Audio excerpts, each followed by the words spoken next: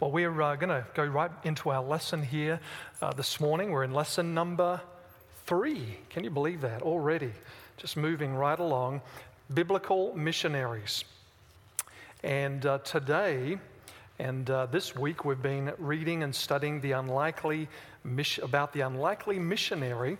And the story that we're going to be following here is found in 2 Kings chapter 5. And so turn in your Bibles to 2 Kings chapter 5, if you'd be so kind. And we're going to spend quite a bit of time here. And of course, as we do every lesson, we're going to go around the scriptures, learn a few other things along the way. Our memory text is found in Luke chapter 4, verse 27, and I'll be reading from the New King James Version. It says, "And many lepers were in Israel in the times of Elisha the prophet, and none of them was cleansed except Naaman the Syrian." And so we're going to be talking about Naaman and his healing and just all that took place there. Just to set the stage a little bit, if you're not too familiar with the times, the book of Kings was the record which records the history of the kingdom of Israel from about 970 BC to about 550 BC. It parallels one of the most interesting periods in the ancient Near Eastern history. This was a time when Assyria was rising or had risen to power, and its kings went out to conquer the then known world, which included, by the way, Israel and also Judah. And this was for this was at the same time of the 21st and through to the 26th dynasty of Egyptian pharaohs. And of course, they were still vying for control, not only of Syria, but also of Israel. And this was also the time that the Neo-Babylonian Empire rose to power, and when the Chaldeans and the Medes, defeated the Assyrian army and brought much of that area under their sway. And so this is the political climate that we find when we come to this particular story. During this same time, the story of two prominent prophets emerges, and those prophets are Elijah and Elisha. Now, if you have a hard time trying to figure out who's Elijah and Elisha, here's just an easy way to remember. Who came first, Elijah or Elisha? Elijah. Oh, yes, it was. It was Elijah, see? It was Elijah, that's right. And then who came after Elijah? It was Elisha. So Elijah, J, comes before Elisha, S. J becomes before S. And see, I'm trying to help you, and I'm trying to help myself, you see. And so Elisha and Elijah were the prophets, a couple of the main prophets, prominent prophets that we read about in the book of Kings. And in the ministry and the life of Elisha, we see also a lot of similarities between his ministry, his life, and the ministry and life of Jesus. In 1 Kings chapter 4, Elisha, servant, asks him, "How are we going to feed 100 people with this small portion of food?" And Elisha says, "Just go ahead and put it before them. Essentially, the Lord's going to provide." So Elisha, fed by the miracle-working power of God, fed small portions of food to large companies. Lepers were healed under the ministry of Elisha, and of course, the dead was raised as well. In this particular lesson here today, we're going to be focusing on one of those stories of a cleansed and healed leper. And that's the story of a very wealthy, a very powerful army captain who was healed of leprosy. He was healed because of the witness of an unlikely missionary. And so let's go to Sunday's lesson. Let's just take it day by day as we normally do. He had it all but 2 Kings chapter 5, and we're over here in verse 1. Now, it's one thing to be an unlikely missionary because of your past life, and you may have read about the missionary stories of Anne and Adoniram Judson of the early 19th century. He was a cynical actor who had rejected the faith of his father, and his wife, Anne, she was the town belle or the town beauty, and she was indulged by her parents. But after a powerful conversion experience and then following a strong call to mission work, the Judsons, were foremost in helping open up the Far East to others who would then carry out the gospel commission. If you read their story is simply inspiring. But they were unlikely missionaries because of their past life. It's another thing to be an unlikely missionary because you were taken by force from your home country and then done so during a fierce international conflict. And that's the story of the nameless Israelite maiden we find in the second book of Kings. And so we're going to read 2 Kings chapter 5 and verse 1 as we launch into our study here. Now Naaman, commander of the army of the king of Syria, was a great and honorable man in the eyes of his master, because by him the Lord had given victory to Syria. He was also a mighty man of valor, but he was a leper. He was a leper.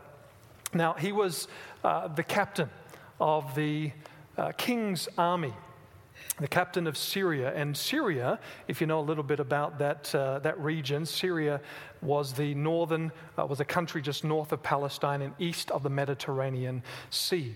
And Syria never really did become a very powerful nation when compared with its contemporary nations, but it was to boast one of the oldest continuously inhabited cities of the world, and that was the city starting with D, and it was Damascus.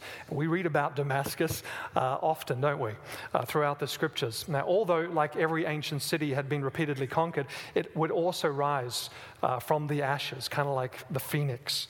Damascus was one of the strongest city-states of ancient Syria. This is the Syrians or the Aramaeans, and they were always in conflict with Israel. That's why we read about them quite a bit in the scriptures, because they had a lot to do with God's people. In 732 BC, it was conquered, that is Syria, and it was taken over by Assyria, the Assyrian state. It's interesting that although Assyria conquered Syria politically, Syria conquered Assyria culturally. It's very interesting.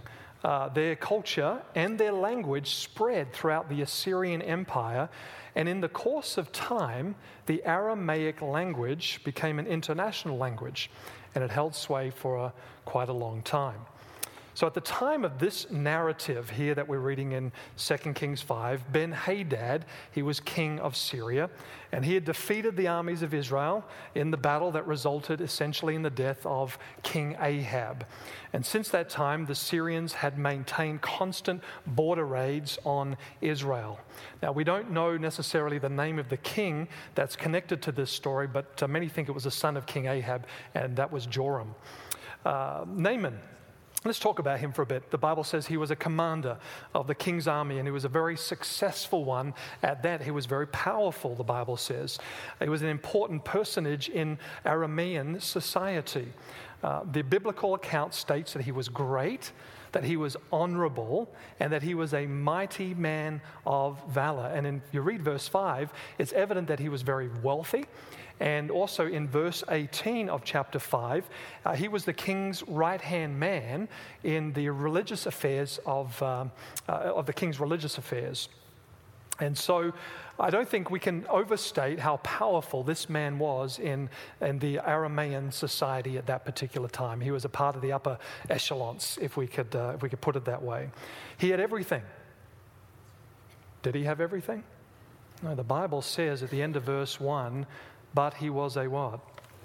He was a leper. He had everything, but he was a leper. It's interesting that essentially at times of need, when people are experiencing difficulties or hardship, that they have an opening in their heart for perhaps something more than they're experiencing. And you notice that throughout the scriptural record, and perhaps even in your own experience, God doesn't always protect us from harm coming to us or difficulty or challenges coming to us. Sometimes that's a way to cause us to look upward and recognize we need strength from on high, recognize our dependence upon God, you see. And so it's at those particular times that we find a moment, an opening to share the goodness of God, because people's hearts tend to be a little more open at those times. A person can have friends, a person can have a good job, a person can have some money, but if they don't have their health, they can't enjoy any of it. Isn't that right? I mean, Naaman's a sick man. He can't enjoy all that he's really got. It's things worrying him, and it's not a good thing at all. Leprosy wasn't an ideal disease to have. As a matter of fact, what disease is ideal? But he had leprosy. This account teaches us several things. One, no one's wealth, no one's honor, No one's fame can put a person out of the reach of life's calamities. You can't buy your way out of it. You can't have enough stuff to keep you from it. No one is immune. And number two, we all have a but, B-U-T, in our life. We might be bright, but we have a temper. We might be athletic, but we lack discipline. We might be succeeding in school or in the workplace, but we might be placing all of our confidence in the wrong place in our accomplishments in ourselves rather than the God who's giving us the ability to perform and do well. The biggest problem, naturally, that we all face has to do with the fact that we are sinners. That's the big but, if I could put it that way, in our lives. It is the God's desire, however, that we recognize this problem and then in turn flee to the one who is a big Savior, and his name is Jesus. So there are several stories in the scripture that talk about individuals that came to Jesus for healing, and I want to read a couple of them for you. Someone has Matthew chapter 8, verses 16 and 17 for us. Matthew chapter 8, verses 16 and 17. They gave you that's very good. They gave you a Bible verse, huh? That's fantastic. I get to hear my wife read a Bible verse. All right, Matthew chapter 8, verses 16 and 17. We're going to get to you in just a moment. I want to read Mark 1, verse 40. Notice there's some similarities between these stories, and we want to just pull out a couple of points from these. What brought these people to Jesus? Mark 1, verse 40. Now a leper came to him, that is Jesus, imploring him, kneeling down to him, saying to him, if you are willing, you can make me clean. What brought this man to Jesus? Leprosy, okay? Did he recognize he had leprosy? Obviously. He recognized he had a need and he came. Okay, Luke chapter 8, verses 41 and 42. And behold, there came a man named Jairus, and he was a ruler of the synagogue, and he fell down at Jesus' feet and he begged him to come to his house, for he had an only daughter, about 12 years of age, and she was dying. She was dying. What was it that brought Jairus to Jesus? A need. His daughter was dying. She was 12. Come, please come and heal my daughter. It was a need. Okay, Matthew chapter 8, verses 16 and 17. Jen, thanks. When the even was come, they brought unto him many that were possessed with devils, and he cast out the spirits with his word, and healed all that were sick, that it might be fulfilled which was spoken by Isaiah the prophet, saying, himself took our infirmities and bare our sicknesses. Thank you very much. Isn't it wonderful to know that Jesus, as the prophet says, took our infirmities, bore our sicknesses? What caused this multitude of people to come to Jesus?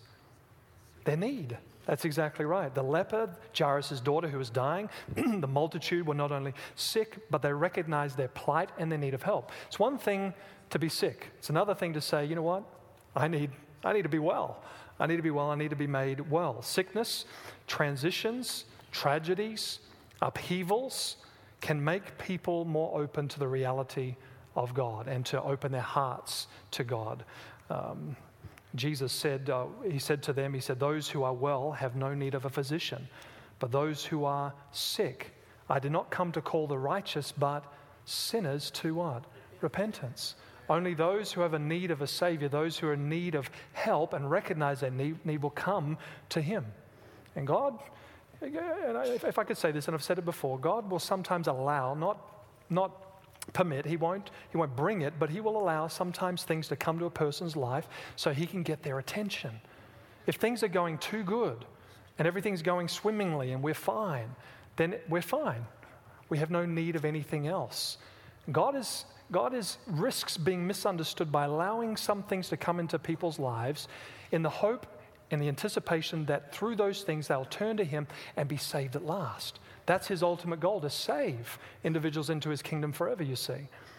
And so he will allow it to come so that folk will recognize they are sinners in need of repentance. It's no secret that higher results in soul winning are experienced in areas where people are hurting and they don't have it all. A time is coming, and there is moments in everyone's life here in this first world country and other first world countries where people do suffer and they have challenges. But the time is coming when things are going to become far more difficult as we understand Bible prophecy. And there'll be a famine in the land of hearing the word of God. People will want to be hungering, and some will be hungering way too late. This is the moment to turn one's eyes to heaven and to God. Well, let's continue the story. We're going to go over to Monday's lesson, 2 Kings chapter 5, verses 1 through 7. We're talking about the unlikely missionary. We're talking about, the fact of the matter is we're missionaries, are we not? We're a missionary in our home, our neighborhood, our workplace. We don't have to be traveling overseas to be a missionary. Let's read on here, 2 Kings 5, verse 2. All right, so we're told that Naaman was a leper. He was a mighty man, but he was a leper. He had a need. And it goes on to say, the account goes on to say in verse 2, and the Syrians had gone out on raids and had brought back a captive, a young girl from the land of Israel. And she waited on Naaman's wife. Then she said to her mistress, if only my master were with the prophet who is in Samaria, for he would heal him of his leprosy. And Naaman went in and told his master, saying, thus and thus said the girl who is in the land of Israel. Then the king of Syria said, go now, and I will send a letter to the king of Israel. So he departed and took with him 10 talents of silver, 6,000 shekels of gold, and 10 changes of clothing. Then he brought the letter to the king of Israel, which said, now be advised, when this letter comes to you, that I have sent Naaman my servant to you, that you may heal him of his leprosy. And it happened when the king of Israel read the letter, that he tore his clothes and said, am I God to kill and to make alive, that this man sends a man to me to heal him of his leprosy? Therefore, please consider and see how he seeks a quarrel with me. So what's happening here? What's going on in this story? Why would the family of the upper echelons in Syria have listened to the advice of a slave girl? And what should this tell us about our own lives that has the ability to draw others to the worship of the true God? Well, as the story indicates, Syrians had been maintaining constant border raids, and unfortunately in one of those border raids, they carried away a young girl. We don't know her name, we don't necessarily know her age, but we know that she waited upon Naaman's wife. Although she was a slave far from home, this little maid became one of God's witnesses, unconsciously fulfilling the purpose God had for her. So instead of dwelling, this is a phenomenal story. Instead of dwelling upon her misfortunes and becoming bitter, her sympathies were aroused for the sad condition of her master. And of course, she recollected the wonderful miracles that Elisha had performed. And so she encouraged him to go see the prophet in Israel. It's interesting, in 2009, this is just some interesting statistics, a groundbreaking study occurred, and researchers found something pretty interesting. This was done at Peking University, and they conducted brain scans on Chinese and Caucasian volunteers as they watched video clips of people getting poked with a needle. And it was painful. So they were studying they're scanning their brains, their brain waves, as they were watching these video clips of people receiving these painful needle jabs. And the result was interesting. The empathetic neural response, that's the part in the brain that empathizes with individuals, was consistently greater when volunteers watched someone with their own racial features endure pain. Despite being held, it's interesting because despite being held captive in a foreign country, the miracle of God's grace was working in a heart that led little maid to empathize with her master, one not of her race, because that's what God's grace does. That's what God's grace does. Why is empathy an important factor and powerful aid in our witnessing? If we don't empathize or we don't have sympathy for others, then we're not recognizing that particular need they have, and then we're not going to be reaching out to try to help and assist. Isn't that right? Empathy. It's a powerful, important factor and powerful aid in our witnessing. And prejudice, whether social or whether racial or any other kind, distorts and disrupts mission. But this young girl, it didn't matter. Here she was, foreign country, number one, away from her parents, number two, taken by force, number three, and she has a regard for the man who took her away from her home, and a man from another race entirely, and has compassion on him and says, you need to go see the prophet in Israel. He'll do something for you. So when we're missionaries for God, and the Spirit of God gets a hold of us, and the grace of God touches our hearts, it doesn't matter what social or cultural boundaries exist. We'll all reach out to somebody for the sake of Jesus. Isn't that right? Certainly. Empathy is a very important and powerful aid in our witnessing. A couple of verses and stories that I want to read here. Someone has Acts chapter 1, verse 8. Acts chapter 1, verse 8. Okay, we're going to come over to you in just a moment. You remember the story of the Good Samaritan.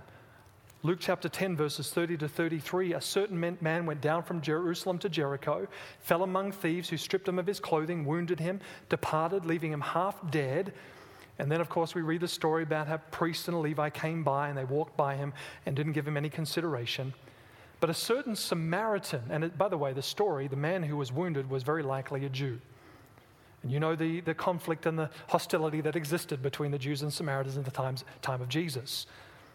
And this Samaritan, as he was journeying, came where he was, and the Bible says this is the story Jesus was telling. And when he saw him, he had compassion on him.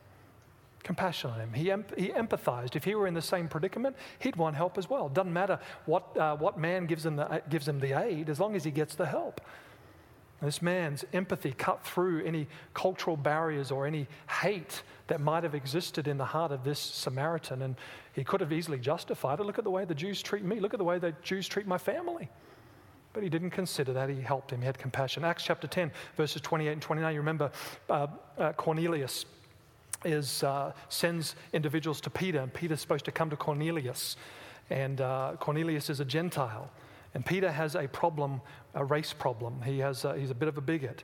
But God sends him a dream, this vision, 3 times to teach him something very important. And talking to the individuals that came to call for Peter, he said to them, "You know how unlawful it is for a Jewish man to keep company with or go to one of another nation.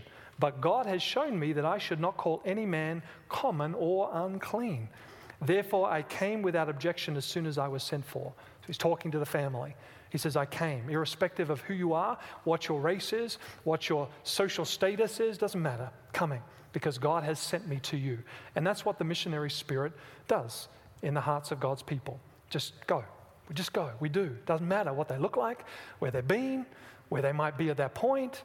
Doesn't matter. We just go. We share the message. Notice Acts chapter 1 and verse 8. Thank you. Acts 1, verse 8. "But you shall receive power when the Holy Spirit has come upon you, and you shall be witnesses to me in Jerusalem and in all Judea and Samaria and to the end of the earth." Jesus called, thank you. Jesus called for his church, for you and I to go where? Everywhere. Everywhere. Even parts of shady Sacramento, or wherever the shady part of your town is, to share the love of God, the grace of Jesus, to go to the ends of the world. That's what missionaries do, because they have the heart of God. The heart of God is a missionary heart. He sent his son into this hostile world, didn't he? And to do what? To save us. And God's people, at the call of God, will go where he asks them to go. You know, if anyone had an excuse to be angry, anyone had an excuse to be prejudiced, it was this little servant girl, but she wasn't. Instead, like Joseph and Daniel, she stood tall for God in this pagan nation and in this pagan home. And we're told in Prophets and Kings that it was her conduct and it was how she bore herself in that home that endeared that family to her. And that's why they listened. She was helpful, she was cheerful, she was kind, she was tactful, she was courteous. Oh man, if God's people were just a little more courteous, we are encouraged that where there is one convert, there would be 100. If we were just a little more courteous. And it was her conduct and how she bore herself in that home that endeared her to that family. And that caused Naaman to accept her advice. And so he went. I mean, that's powerful. A young girl influencing one of the most powerful men among the Arameans. And he goes. And because he went, he was healed. I want to read this from Prophets and Kings. This is for mums and dads. "Happy are the parents whose lives are a true reflection of the divine, so that the promises and commands of God awaken in the child gratitude and reverence. The parents whose tenderness and justice and long-suffering interpret to the child the love and justice and long-suffering of God, and who by teaching the child to love and trust and obey them are teaching him to love and trust and obey his Father in heaven." And then she closes, "Parents who impart it to the child as such a gift have endowed him or her with a treasure more precious than the wealth of all the ages, a treasure as enduring as eternity." You can imagine that, I mean, you look at the life of this young maiden girl, slave girl, you've got to imagine what type of parent she had for her to be so faithful and dedicated to the true God. But she bore witness in that home, and because of that, the man wasn't just healed. We'll we'll talk more about it as we go along. Let's go to Tuesday's lesson, Elisha the prophet. We're going to jump back to 2 Kings chapter 2 and read a few verses back here. The ministry of Elisha extended over 50 years, because we're coming to the part in the story in 2 Kings where Naaman is sent to that prophet, and that prophet is Elisha. So let's just look at Elisha just for a moment. His ministry extended about 50 years, and it was conducted mostly as the head of the school of the prophets. And so essentially, Elisha's ministry was a public ministry, traveling and teaching and blessing God's people. And certainly he did, because both kings and everyday people appreciated the ministry of Elisha. What can we learn about Elisha from his initial call to the prophetic office, and how would that apply to our call to ministry, each one of us? Because when we're born into the kingdom of heaven, we're born as missionaries, we're told in the book Desire of Ages. We're born missionaries for Jesus, workers for him. 2 Kings chapter 2, verses 1 and on. It came to pass, when the Lord was about to take up Elijah into heaven by a whirlwind, that Elijah went with Elisha from Gilgal. Then Elijah said to Elisha, "Stay here, please, for the Lord has sent me to Bethel." But Elisha said, "As the Lord lives, as your soul lives, I will not leave you." So they went down to Bethel. This happened 3 times. Elijah says, "God's called me here, stay right here, and you'll be fine." And Elisha said, No, I'm going with you. I'm going to follow you. God has called me to follow in your footsteps, so I'm going to go. 3 times Elijah says, "Stay, please." But Elisha says, "No, not going to do that." And it's interesting, in verse 5, now the sons of the prophets were at Jericho. They came to Elisha and said to him, "Do you know that the Lord will take away your master from over you today?" And so he answered, "Yes, I know, keep silent." So the thing hadn't just been revealed to Elisha that Elijah was going to be taken up to heaven. Also the student prophets, the sons of the prophets were privy to this. And about 50 men stood, this is verse 7, and 50 men of the sons of the prophets went and stood facing them at a distance, while the 2 of them stood by the Jordan. Now Elijah took his mantle, rolled it up, and struck the water, and it was divided this way and that, so that the 2 of them crossed over on dry ground. And so it was, when they had crossed over, that Elijah said to Elisha, "Ask, what may I do for you before I am taken up from you?" And Elisha said, "Please, let a double portion of your spirit be upon me." And so he said, "You have asked a hard thing. Nevertheless, if you see me when I'm taken up from you, it shall be so for you, but if not, it shall not be." Then it happened, as they continued on and talked that suddenly a chariot of fire appeared with horses of fire and separated the 2 of them, and Elijah went up by a whirlwind into heaven. And Elisha saw it, and he cried out, my father, the chariot of Israel and its horsemen." And so he saw him no more, and he took hold of his own clothes and tore them into 2 pieces. And he also took up the mantle of Elijah that had fallen from him and went back and stood by the bank of the Jordan. Then he took the mantle of Elijah that had fallen from him and struck the water and said, "Where is the Lord God of Elijah?" And when he also had struck the water, it was divided this way and that, and Elisha crossed over. It's amazing. Call of Elisha. Elisha had been called to follow in the footsteps of Elijah. He was going to take the place of Elijah when Elijah was to be taken up. It's an interesting story, and there's so many things that I'd like to talk with you about this story, but just a few things that I want to highlight here about his call to the prophetic office. Number 1, he was asked to stay by Elijah, but Elisha would not stay. And essentially it was a test of Elisha's fidelity and loyalty to the call that God had given him. That's number 1. Number 2, Elisha was convinced of his calling. There was no questions asked. He was absolutely convinced, irrespective of the challenges that might occur in his following in the footsteps of Elijah. And then number 3, Elisha, like Solomon before him, expressed his deepest need, not of wealth, not of power, not of wealth or possessions, but spiritual power that was necessary to discharge aright the solemn responsibilities that God had called Elisha to. What did he pray for? He asked Elijah, "What can I do for you? Can you give me a double portion?" Now, he wasn't asking to be more powerful than Elijah. He wasn't asking for a double let me see if I can put it right here. He wasn't asking to be more powerful or for more of the Holy Spirit than Elijah had. He was asking for a double portion, much like the oldest son of a family would receive a double portion of the father's inheritance. So if there was 2 boys, they would be divided, and the boy would get double the portion of the oldest boy would get double the portion of the youngest, you see. And so what Elisha was asking for was a double portion. As your son, following in your footsteps, so to speak, give me a double portion of your Spirit. He wasn't asking for more of the Holy Spirit. I mean, Elijah couldn't give it anyway, but you can't give more of the Holy Spirit when you're filled with it. And certainly a father can't give more of his wealth or inheritance to his children than he actually has. And so he asked for a double portion. He wanted the Spirit of God to rest upon him so he could fulfill his responsibilities with grace and faithfully, you see. Someone has John chapter 15, verse 5. I'm going to have you read that for us.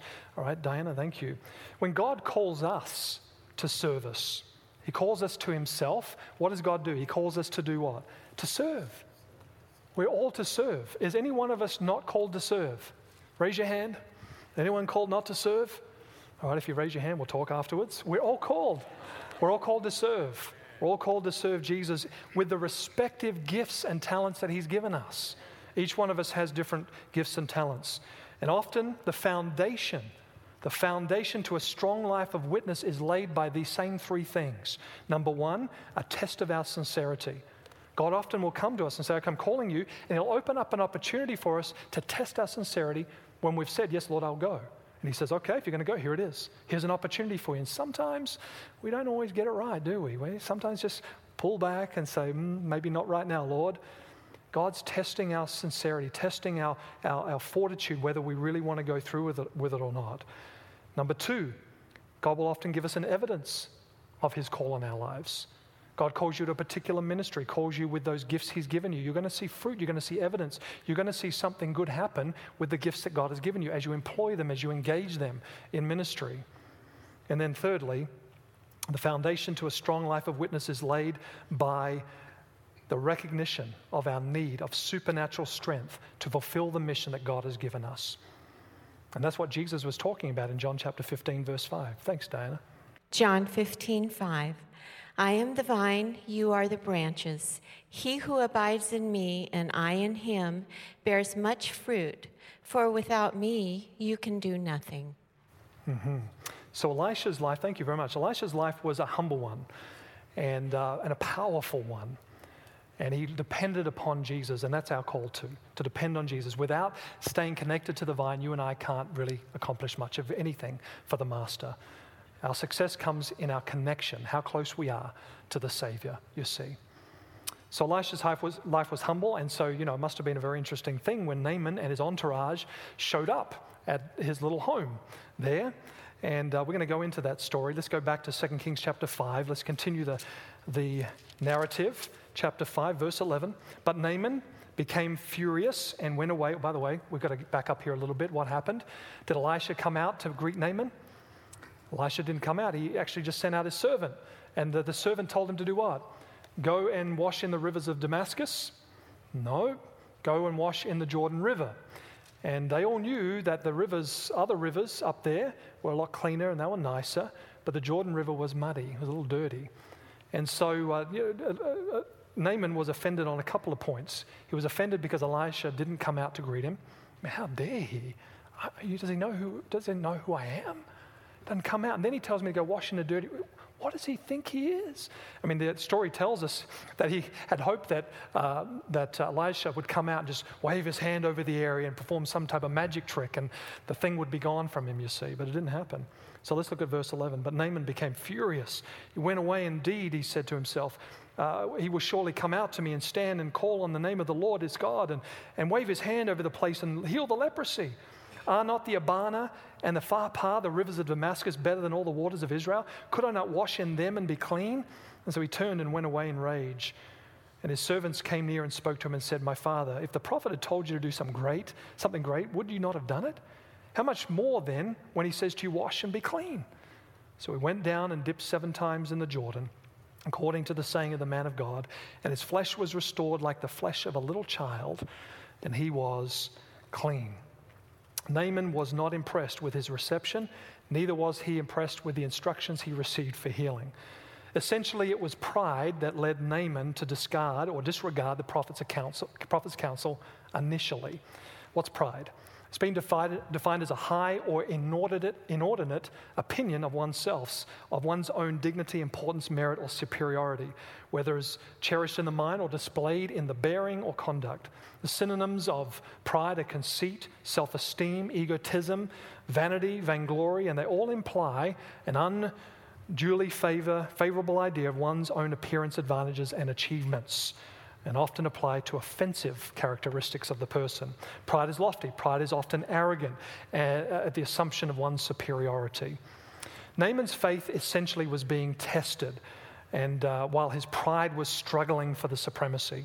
I'm just mentioning all of this because there are lessons we can learn when it comes to the plan of salvation.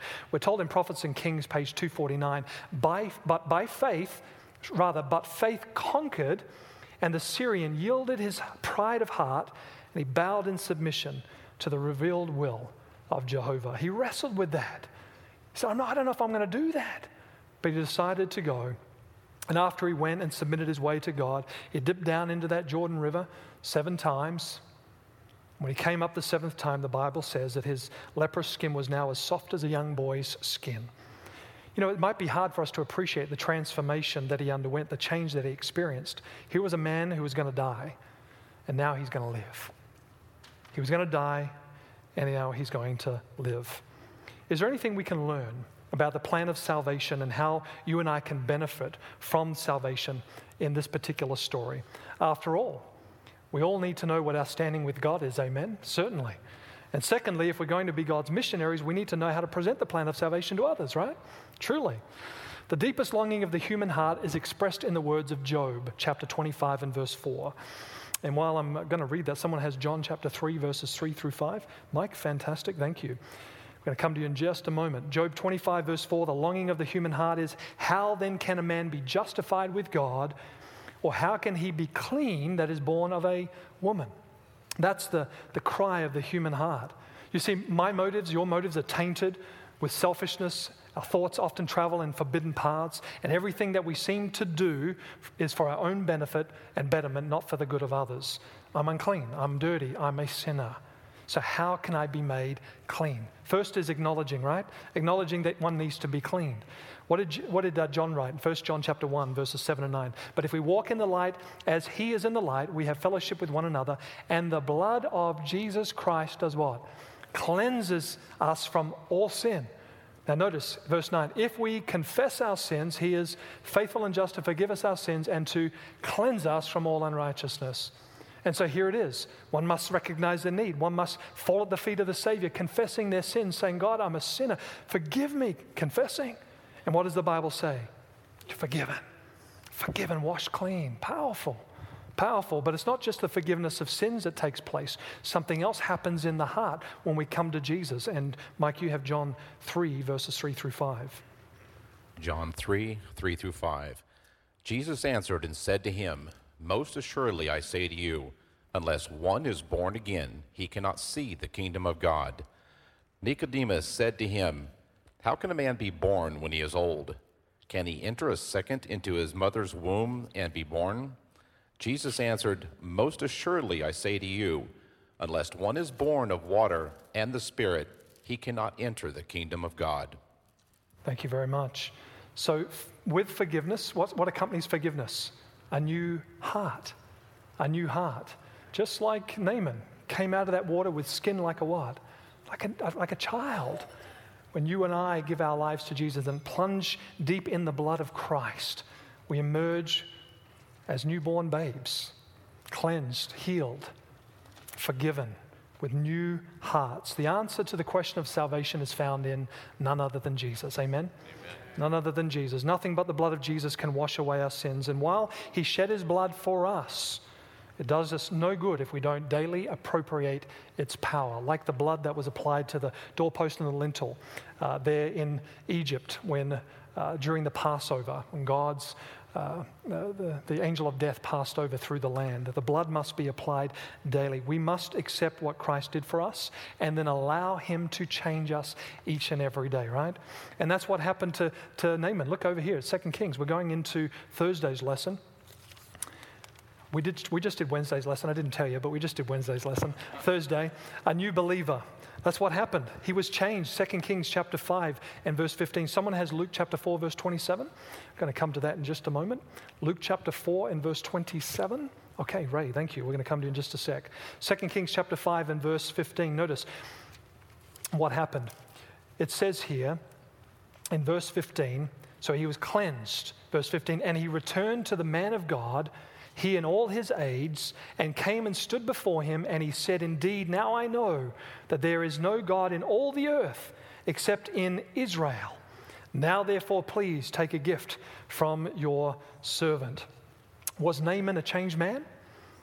Naaman was a changed man. He was no longer going to worship and serve those other gods, but he had given his life and allegiance to now the God of Israel, the true God, as he calls him here.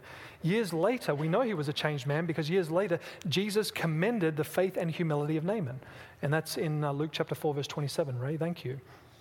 And many lepers were in Israel in the time of Elisha the prophet, and none of them was cleansed, saving Naaman the Syrian. Wonderful, thank you. Now, I know there's a question. Richard, you have a question for us? We're going to come to you in just a second here. It's related to verses 18 and 19. But I want you to notice Jesus commended the faith of Naaman. Commended the faith of Naaman. This man was a changed man. His body was healed. He was converted in spirit. His life was tending in this direction. Conversion just means that now you're going in a completely different direction in the way and path of Jesus Christ, you see. The motives are changed. The heart is being changed. We haven't got all our act together, and we'll talk about that in just a second, but things have changed dramatically. Not the same as we were before, you see. Out of all the lepers of that time, not one of the faith of Israel received healing except this pagan. Why? Because he was the only one who trusted God's ways, his plan of salvation, and obeyed him. That's what happened. There are more things that we can learn about God's plan of salvation and its effects it has on those who receive it gladly. In this story, we just read the verse. Naaman gave thanks for his deliverance. True conversion reveals itself in thanksgiving. And it's expressed, number 2, he expressed his gratitude in giving a free will offering. Those that have been saved by God's grace will freely give of their time, their talents, and their treasures. Number 3, he was conscientious of the effects of his witness, that his witness would have on others. And then we also realize, number 4, he had some growing to do. And that comes to our question in for 2 Kings chapter 5, verses 18 and 19. Thanks, Richard. And Pastor Chris, how can we understand the words of Naaman to Elisha and Elisha's response in 2 Kings 5, 18 and 19? So let's read that together. That's a great question. Yet in this thing may the Lord pardon your servant. So Naaman was trying to offer him these gifts. Elisha said, no, it's okay. God is the one who healed you, not me. And later on, you've got the story of Elisha's servant Gehazi and his greed. But he's a changed man. And Elisha refuses the gifts. Verse 17 and 18. Yet in this thing, this is verse 18, yet in this thing may the Lord pardon your servant. When my master goes into the temple of Rimmon to worship there, that is the king of Syria, and he leans on my hand and I bow down in the temple of Rimmon. When I bow down in the temple of Rimmon, may the Lord please pardon your servant in this thing. And so he said to him, go in peace. So he departed from him a short distance. If the question is often asked, if he was truly a converted man, then how is it that he is found in the temple of Rimmon bowing down with his king? How is it possible? Naaman was a new convert. There's no questioning that. He truly was. And as a new convert, he had to do what? Had to grow. The Bible says that we're born again. We're born as babies, you see, in the faith. And then what happens? We've got some growing up to do. We need to drink the milk, and then we need to eat some meat, some food, and we need to grow. Our faith needs to be developed, you see. And he had some growing to do, and God was going to give him strength, and God was going to give him wisdom if he held on to his newfound faith. God leads his children. We need to remember, God leads his children step by step, and he knows the perfect moment to call for reform in a particular area. And we all need to keep that in mind when we labor for others' salvation. Elisha knew that this wasn't the moment to insist on some drastic change in his lifestyle at that moment. He was being tactful and he was being prudent, and we must always be as well when dealing with others. We need to allow people to grow, allow Jesus to work those things out in people's lives, pointing them to Jesus, trusting in him, holding on to him. This is a powerful story. One unlikely missionary taken from a home country expresses faith in God even under those adverse circumstances, witnesses of her God. The man goes at her encouragement. Man's healed not only physically, but he's healed spiritually, the best type of healing a person can experience. And God wants to send you, and he wants to send me out as well. God wants us to be witnesses for him wherever we are, under whatever circumstances we find ourselves in, and to whoever he leads us to share his plan of salvation. Are you willing to go? You're willing to do and to dare for God? I am too. Amen. This media was brought to you by Audioverse, a website dedicated to spreading God's word through free sermon audio and much more. If you would like to know more about Audioverse, or if you would like to listen to more sermons, please visit www.audioverse.org.